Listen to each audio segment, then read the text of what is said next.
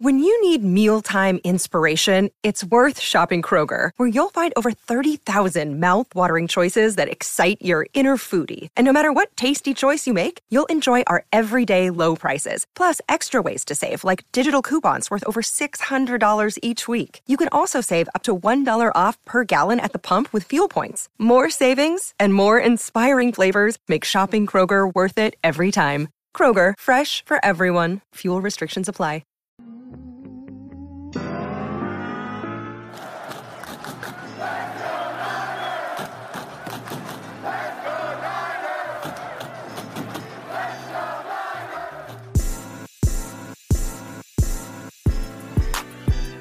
Welcome into 49ers Access. My name is Sterling Bennett, and we have reached the halfway point, or just over the halfway point of the NFL season, and that means we have to hand out our mid-season awards.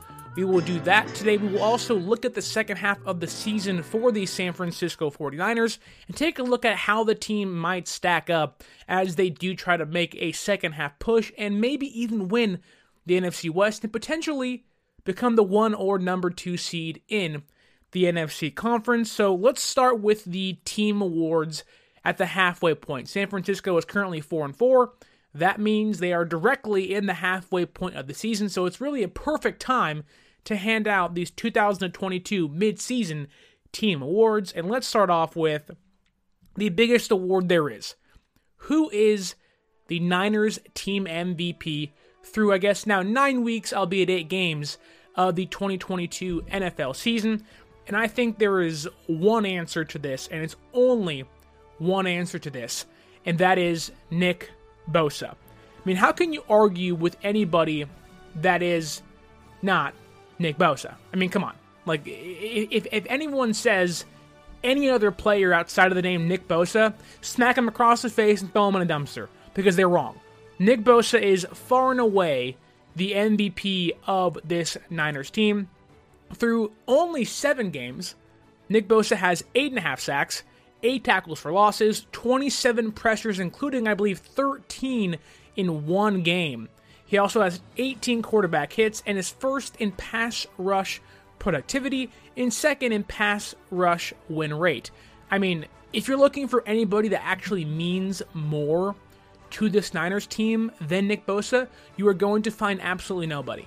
This team, this defense, runs through Nick Bosa. Where Nick Bosa goes, this defense goes. He is the most important player on this team, the most important player on the defense, and that's why he's this year's MVP. I mean, looking at the NFL landscape, Nick Bosa is currently, or should be, the frontrunner for Defensive Player of the Year. I don't understand the NFL's infatuation with Micah Parsons. I get it, Parsons is an amazing talent. He's a top-notch pass rusher, top-notch linebacker in football. He can do it all. That being said, Nick Bosa is better than Micah Parsons in 90% of the categories needed to become Defensive Player of the Year.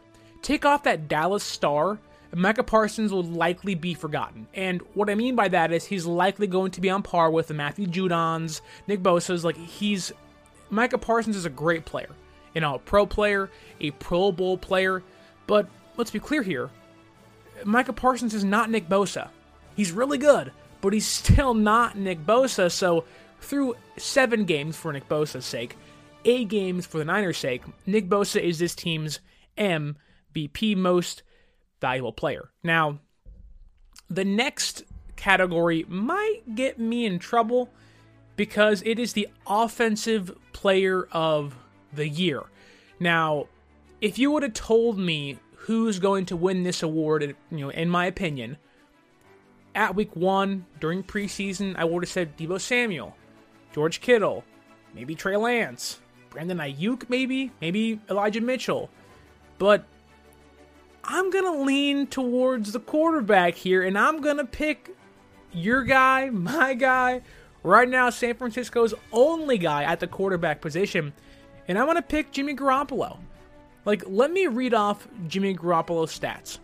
66 completion percentage, over 1,600, almost 1,700 passing yards, averaging 8.1 yards per attempt, 11 passing touchdowns, 1 rushing touchdown, and a quarterback rating of 100.7.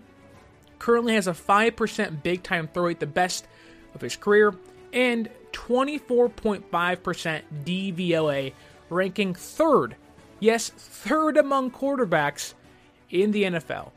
I understand the knocks on Jimmy, the history he has, the mistakes he's made, the clunkers he's had, aka Denver, but this year, we are witnessing arguably the best Jimmy G we have ever seen. And to me, with Deebo Samuel not playing the last couple games, with George Kittle missing the first few games of the season, with Brandon Ayuk having his jump as of late, but not being early in the year, to me, I think Jimmy Garoppolo has to be,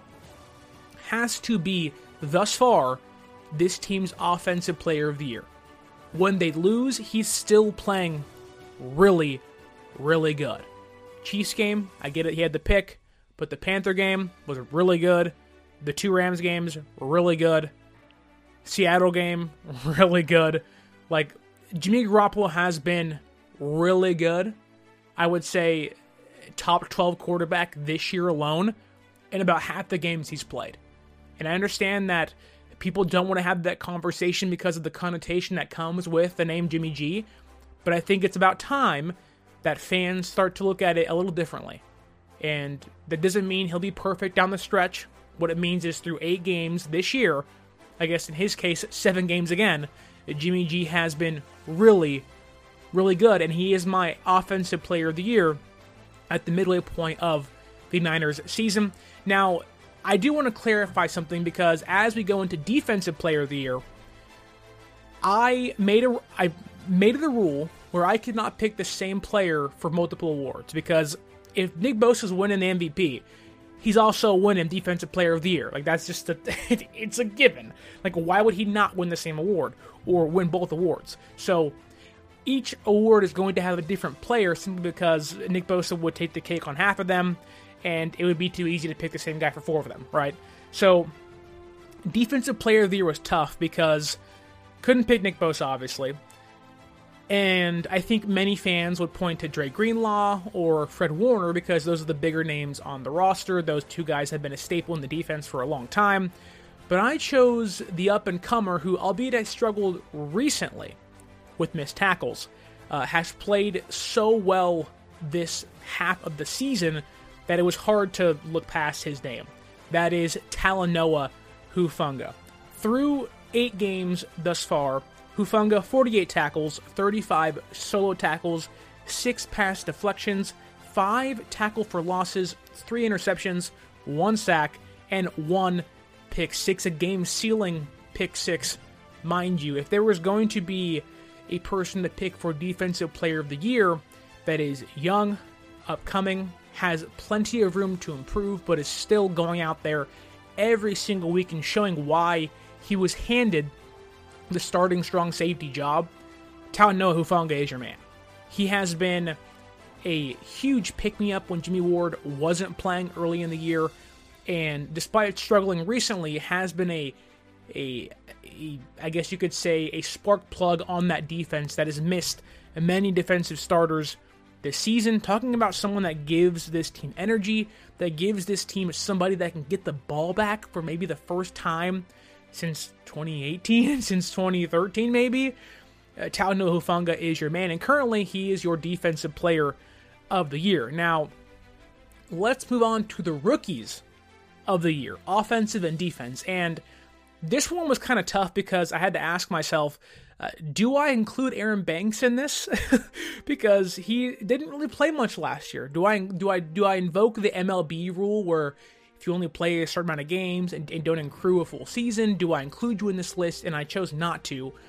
I just said, who is strictly part of this rookie class that deserves this award? And offensively, Tydavis Price hasn't played much, but there is one person that stood out above the rest, and that is Spencer Burford.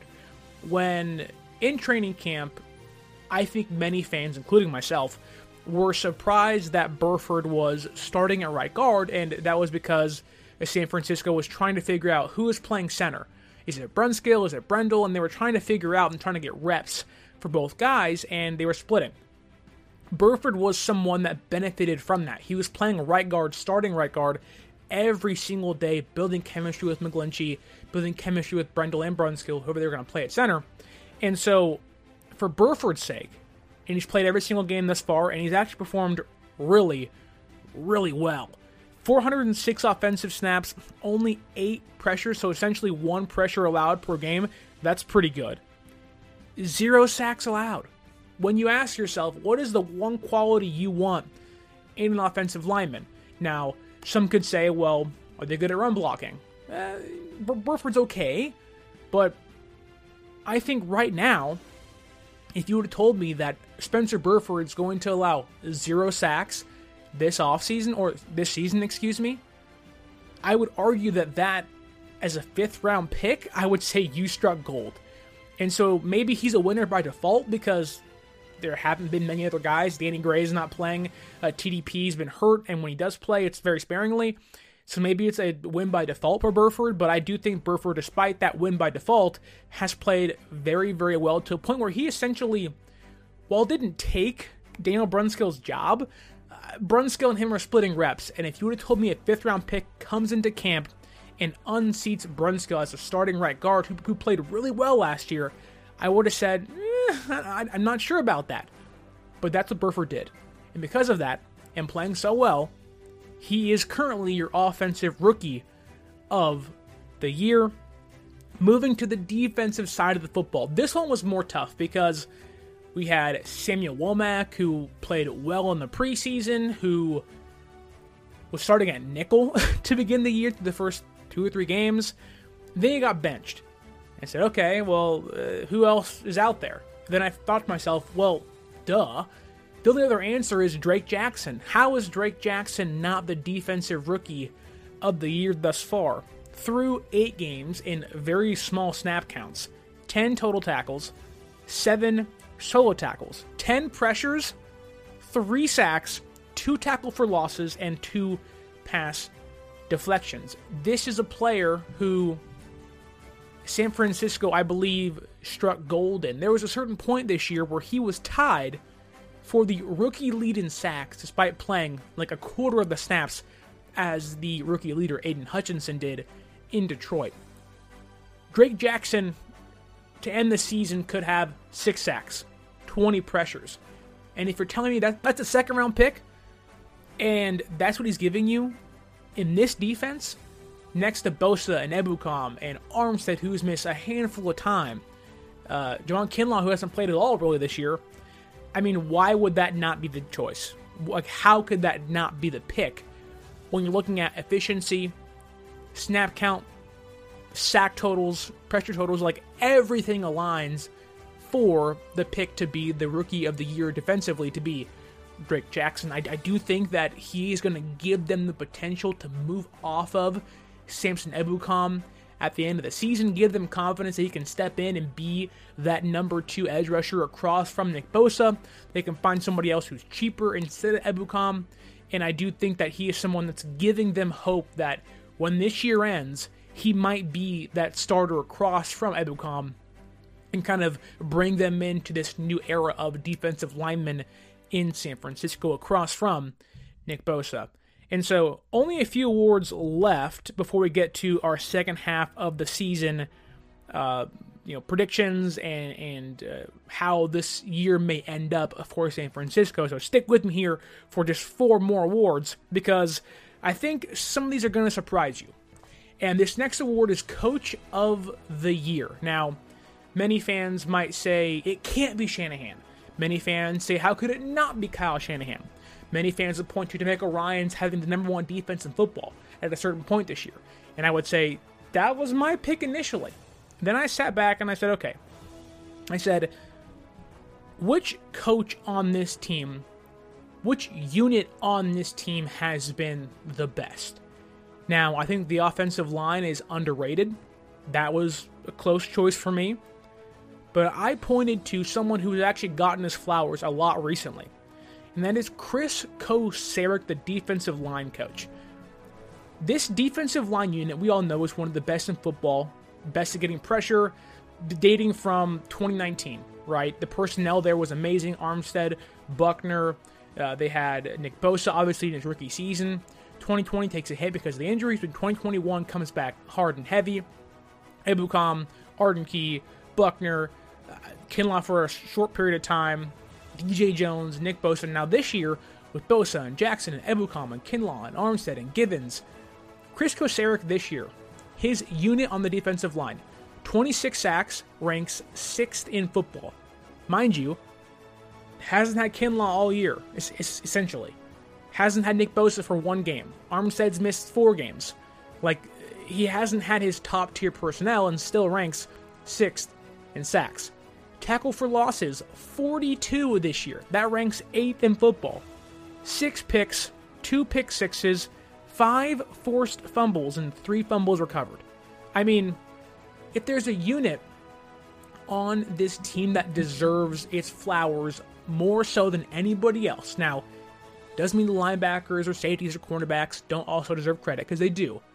But I believe Chris Kocurek's defensive line right now is the best coach unit on this team. And I can argue it has been since 2019. That's despite Mooney Ward and Emmanuel Mosley and Hufanga and Jimmy Ward and Tayshaun Gibson and Warner and Greenlaw. I just feel like that this defensive line is the best unit on this team. So instead of picking just DeMeco or Shanahan, which if you pick them, no fault of your own, I totally get it, right?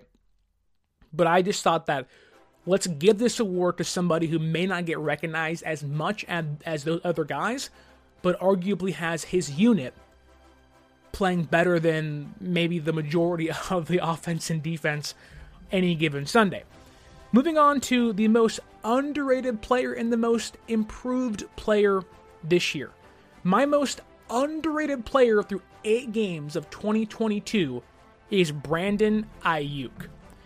Again, going back to the Offensive Player of the Year award, if you would have told me that Deebo Samuel and George Kittle and Elijah Mitchell, they would have been up for Offensive Player of the Year, and it may have lended Brandon Aiyuk the edge for most underrated player. But in my opinion, Brandon Aiyuk has exceeded expectations this year. 38 receptions, 484 receiving yards, both first on the team, 12.7 yards per catch, 4 touchdowns for receivers and running backs, that is first on the team, and 60.4 yards per game, and 215 total yards of yak.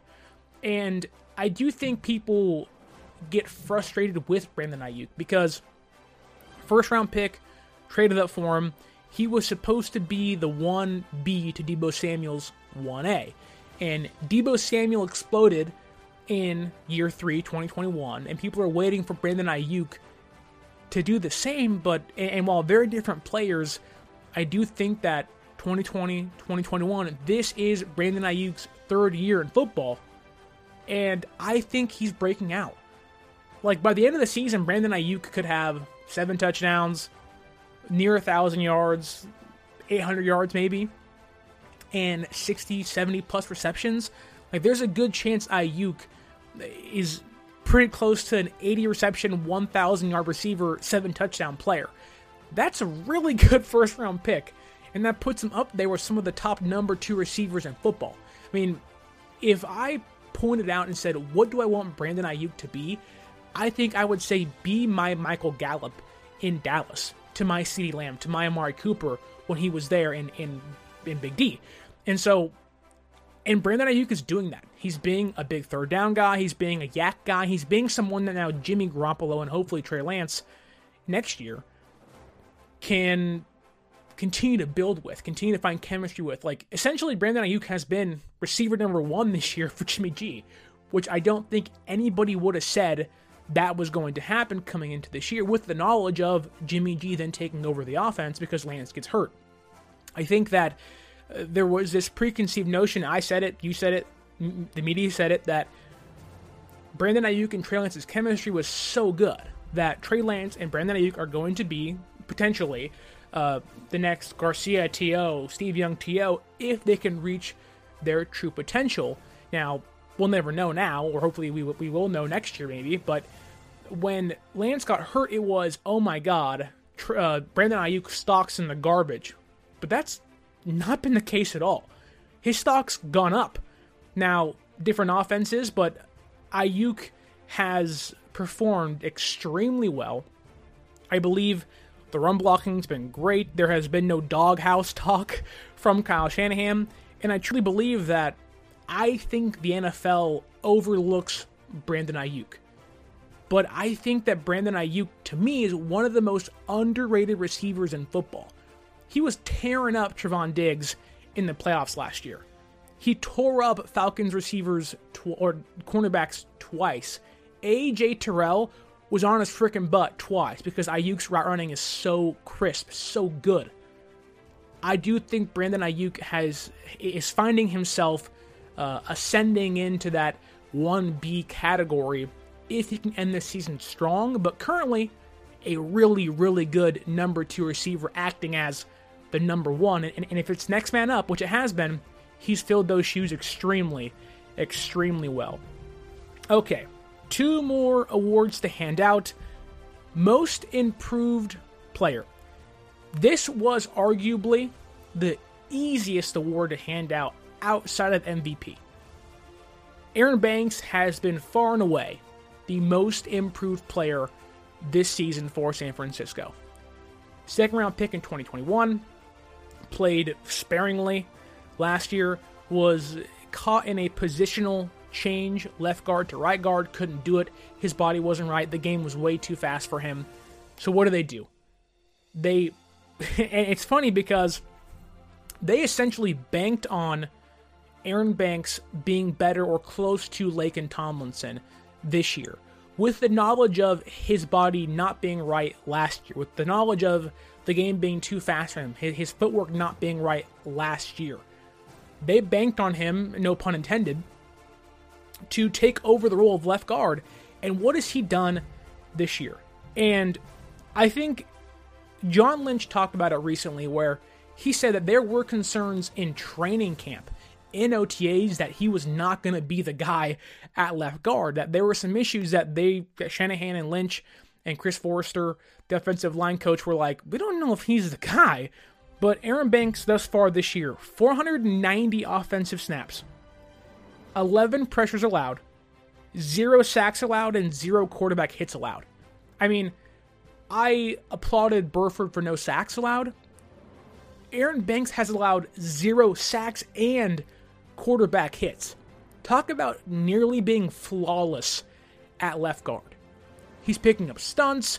The chemistry's there with Williams and Brendel. And Aaron Banks, I can argue this year, has been an anchor on the offensive line as a year 2, essentially rookie year for him. I mean, that is big shoes to step in of Laken Tomlinson, and he has far and away succeeded him. I mean, Aaron Banks this year is having a better season than Laken Tomlinson in New York. All the talk of, is he ready? We don't know. Aaron Banks has shut up every single critic there is. And I'll admit, there was questions, concerns around him on my behalf of, who is this kid? We don't know. Well, now we know that San Francisco has an anchor at left guard.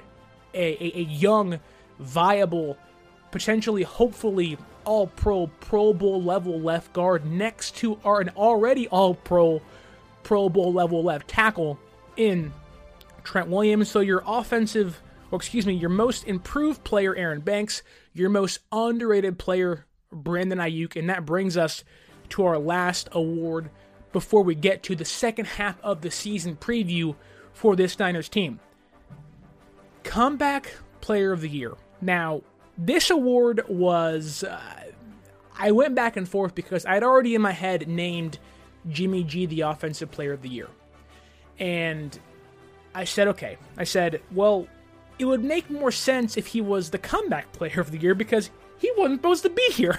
Like, him getting Comeback Player of the Year would rewrite the 2019 season. That should have happened for him when he didn't get it.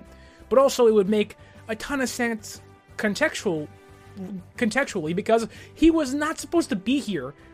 And he came back and he's playing arguably the best he ever has. But my mind said, okay, if you're going to pick Jimmy for Offensive Player of the Year, then you have to pick this next player for Comeback Player of the Year because, one, he didn't play much He's missed 20 games since 2020. He's arguably playing up to par with how he was in 2018, his All-Pro season, and he's only been a Niner for 2 games. And that player is Christian McCaffrey. Christian McCaffrey's had this long injury history, and when he was traded to San Francisco, there was this talk of if he's healthy. I had that talk, you had that talk, we had that talk, NFL media had that talk. The question was if he's healthy. And so far, this year, he has been healthy, and it's showing on the field. 511 rushing yards, 4.7 yards per carry, 3 rushing touchdowns, 43 receptions, 356 receiving yards, 8.3 yards per catch, 2 receiving touchdowns, and 1 passing touchdown, including a game where he had a rushing touchdown, a passing touchdown, and a receiving touchdown just 2 weeks ago. I mean, if there was anybody that you would circle that says that's the comeback player of the year, albeit only playing 2 games in San Francisco, even if he was in Carolina still, I do think he might be someone they would still choose to win that award. And San Francisco is already reaping the benefits of a if healthy Christian McCaffrey. So I think it was, if Jimmy's getting Offensive Player of the Year, then Christian McCaffrey is, bar none, the only choice for comeback Player of the Year because he's playing so well this year, despite only playing 2 games in San Francisco, one of those being on limited offensive snaps. Like, Christian McCaffrey has 3 touchdowns in essentially 1.5 games for San Francisco. I mean, that is cold, hard cash, to quote Tim Roy, the voice of the Golden State Warriors. I mean, that is a quick return on your big investment. Now, whole season to go. We'll see what happens. Knock on wood, he's still healthy. Because, again, I told you when they traded for him, he was and still is one of the best players in football. And he's already showing that right now through 2.5, maybe 1.5 games in San Francisco. So that does it for the awards. I'll recap very quickly here. Nick Bosa, MVP. Jimmy G, Offensive Player of the Year. Talanoa Hufanga, Defensive Player of the Year. Spencer Burford, Offensive Rookie of the Year. Drake Jackson, Defensive Rookie of the Year. Chris Kosera, Coach of the Year. Most Underrated Player, Brandon Ayuk. Most Improved Player, Aaron Banks. And Comeback Player of the Year, Christian McCaffrey. Okay, let's now move on to the second half of the season preview. But before we do so, I want to remind you, if you want to go see them play the Chargers, Cardinals, Saints, Dolphins, Buccaneers, Seahawks, Commanders, Raiders, Cardinals again, you're going to want to use that promo code 49ers Access. Save yourself $20 off your first purchase at SeatGeek.com. These games are expensive. Tickets right now, $137, $250, $173, $371. Anytime you can save yourself $20, $350 looks a lot better than $370. I mean, that's my opinion, but I think it does. And anytime you can save $20, it's a good deal, good price. So again, use that promo code 49ers Access, SeatGeek.com. Save yourself some money, and let's dive right into the second half of the season preview. San Francisco, this Sunday, will take on the Los Angeles Chargers at 5:20 p.m. in prime time, Sunday Night Football. Now, when you hear that, my first response was, the last time we played in prime time, Sunday Night Football didn't go so well. Broncos game, yikes. AFC West opponent, it was like, I got freaking flashbacks, like, oh my God, not again, not again. But I do believe that San Francisco has set themselves up for a really fascinating and successful second half run. Like, just on paper, Chargers, that's a W. Cardinals, arguably a split. Okay, so you're 1-1. I guess in that case you're 1-2, or 2-1, excuse me. Saints, you can beat them. They have no offensive punch. Dolphins is going to be a tough opponent. You got Tua, Tyreek Hill, Mike McDaniel, Raheem Mostert, Jeff Wilson Jr. revenge game back at Levi Stadium. That could be interesting. So let's say you're 2-2, 3-2, right? Tampa Bay. Tom Brady has not looked like Tom Brady this year. That Buccaneers offense doesn't look that good.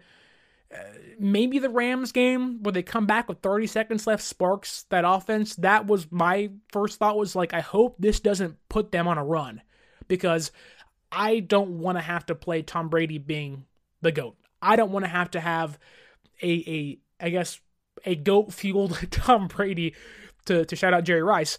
But Chargers game, a win. Cardinals game, Mexico City, a win. Saints game, a win. Dolphins, let's say a loss. Buccaneers game, let's say you're 4-1 at that point. Well, you got Seattle again, right? Okay, 5-1.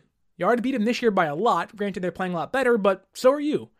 Washington game, you're 6-1. Raider game, who are the Raiders this year? 7-1. Like, there's a real chance San Francisco finishes 7-2 to end the season. Now, that's just on paper. Injuries happen, but San Francisco is likely to get back Elijah Mitchell. Azeez Al-Shire said he's going to play against the Chargers in some capacity. You might get Eric Armstead back. You hopefully get Jason Verrett back. Like, they're Deebo Samuel back. Like, San Francisco is going to, at least the first, week 10, week 11, be as healthy as they have been all season long. And I can argue that 2 primetime games back-to-back off the bye week this week, Chargers game, that should be a win. Now, nothing is confirmed. San Francisco was 1-4 on bye weeks under Kyle Shanahan. Last year was the Colts game. Granted, Lance was hurt. Jimmy was hurt. Raining at Levi Stadium. There were some maybe out of control factors that came into play in that game, but albeit 1-4 under Kyle Shanahan the last 5 seasons. So, Chargers game to me, it's going to be a win. They could have Keenan Allen at that point. Cardinals game, and with that Cardinals game, you have 3 division games left in the second half of the season. In my mind, because of Kyler Murray and what he's done to this San Francisco defense, I am chalking up at least a split. San Francisco could easily be 0-2 against the Cardinals this year. That's why it's imperative that they do sweep Seattle. You already swept the Rams. You have to sweep Seattle. You go 4-2 in the division, you are setting yourself up for success. And even if you lose against the Cardinals twice, okay, let's say they do. Chargers, you can win. Saints, you can win. Buccaneers, you can win. Now, I know I called the Dolphins game a loss, but you can win that game too. Seattle, Commanders, like almost every single team in their second half schedule. Chargers, Cardinals, Saints, Dolphins, Buccaneers, Seattle, Commanders, the Raiders. None of those rosters are better than San Francisco. None of them. And I do think that being 4-4, going into the bye week, not only was it a chance to get healthy, I do think it was, we don't have to go into the bye week being worried of we're 3-5, or this kind of, this dark cloud, this looming dread of like, we're 3-5, we have to go on a run again. Now it's, okay, we are 4-4, we're at a good place, not where we want to be, where you should be, but we're here now, we're healthier now, and I do think it lends confidence. Last year at the bye week, there was no confidence. It's Cardinals game, Lance gets hurt, bye week, Jimmy's still hurt, Jimmy has to play because Lance can't play. He's playing hurt, there's rain, it doesn't go well, we know that. And so I think this year, Jimmy's playing his best football arguably ever. You have Christian McCaffrey, Elijah Mitchell, both healthy. You have Deebo back. Ayuk's playing his best football ever. Kittle's hitting his stride. The offensive line's playing extremely well. The defensive line getting healthy again. Maybe Eric Armstead's back. The secondary might get Verrett back. Like, everything is aligning for a second half run for San Francisco. And I truly believe that even if they lose to the Buccaneers or the Saints and there is some upset somewhere, the beautiful thing is that this schedule heavily favors San Francisco. You essentially only have, technically you have 2 road games, Raiders and Seattle. And you have the one game in Mexico City where you are technically the home team. So you have 3 road games out of 9. 6 of your last 9 games are at home. Less travel, more rest, you can get healthier. You have 3 prime time games starting this Sunday. Then you get the extra day off when you play on Monday against the Cardinals. Then you're at home for the next 3 weeks against the Saints, the Dolphins, the Buccaneers. Then you're in Seattle on Thursday night for prime time, a short week. But I hate to say it, Seattle to me, while not fake, I think they're overperforming. And I think San Francisco in the first half underperformed to their potential. I would not be surprised if San Francisco went 6-3 to end the season. And they ended up being 10-7. With the number 2 seed, number 3 seed, I guess it couldn't be 3, but number 2 seed in football. Because the Eagles are probably going to be, 12-5, whatever it may be. But there's a real chance here for San Francisco to win at least 6 games, in my opinion. Again, Chargers, Cardinals, Saints, Dolphins, Bucks, Seattle, Washington, Raiders. Right there is 8 games that you can easily win. And that's including giving the Cardinals 1 game. Now we know that football isn't played on paper. Like, we should have beat Denver and the Falcons. I get that. But I just think right now, confidence being at an all-time high, I do think San Francisco is up for the task of winning 6 of their last 9 games, potentially. And even if they win 5 games, you're 9-7. 9-8, excuse me. That's not bad. That's a playoff team. It's a wild card team. Arguably a division winner if you do sweep Seattle. So I just think right now, if you're asking me where does San Francisco line up, I think this team at least finishes 9-8, a wild card team. Even if they're 9-8, they could still win the division and at least be the number 4 seed in football, hosting a playoff game come playoff time. But I do think at the height of their potential, they could be a number 1 seed if Philadelphia falters. But even if they don't, I wouldn't bank on that because their schedule is cupcake to the core. I can see number 2 seed being a 10-7 team. And I think right there is a perfect sweet spot. You may host 1, potentially 2 playoff games. Give you, instead of, 6 home games, give yourself 8 home games, including the playoffs, of your last, 12, 11 games. Like, that is money for this team that's older. Their veterans had a long run last year. Less stress this year getting to the playoffs. Like, if you are a team like San Francisco, you have a chance to, you are in complete control of your destiny, of your season. It's up to you. And if there's any team in football, I would say that's the one team I could trust to control their own destiny. It's this team. This team has proven to me again that they have a dog in them, that they can secure the win, step on a team's throat, and I do think that this second half of the season is going to be a further statement or further proof towards that idea that they are going out for blood. They can smell blood in the water. At 4-4, despite being in second place in the division, I think they can sense that they have all the momentum. Who cares what Seattle's doing? You already beat them once this year. Take care of your own games, forget what they do, and make sure you at least sweep them and beat them in Week 15. You do that, everything favors San Francisco winning the division, being 9-8, 10-7, whatever it may be. But I just think they're setting themselves up for success because all of their winning has essentially been in the division. 1 against Seattle, 2 against the Rams. 3 games they've won this year against the NFC West. At least be successful in your division. It's the easiest way to the playoffs. So again, season ends 10-7 is my prediction. NFC West champions for the second time in 4 seasons.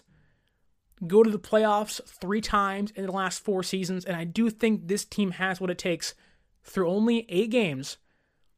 A lot can happen, but through 8 games, there are aspirations here to win the entire thing. We'll see. The AFC is tough, but this team is built to at least get there.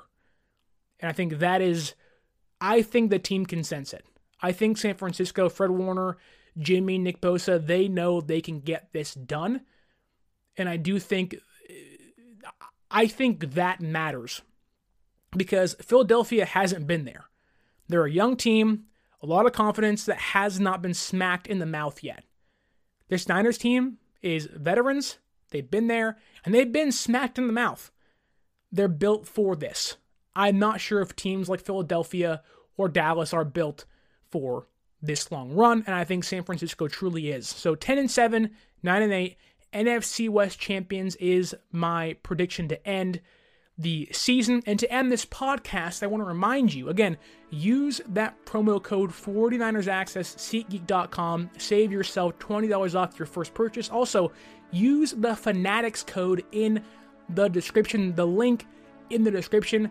If you're going to buy Niners gear, why not support the Niners podcast of your choosing and use that Fanatics code or link down in the description. Also, you're going to want to follow us on social media at 49ers.access is the Instagram, 49ers_access is the Twitter. You are not going to want to miss an update on injuries, who they're playing, who they're not playing. Also, is Odell Beckham going to sign with San Francisco? You want to find out? Follow us on social media. And until next time, don't forget to leave a like, share, subscribe, leave that review. My name is Sterling Bennett. This has been the 49er Access Podcast, and stay faithful.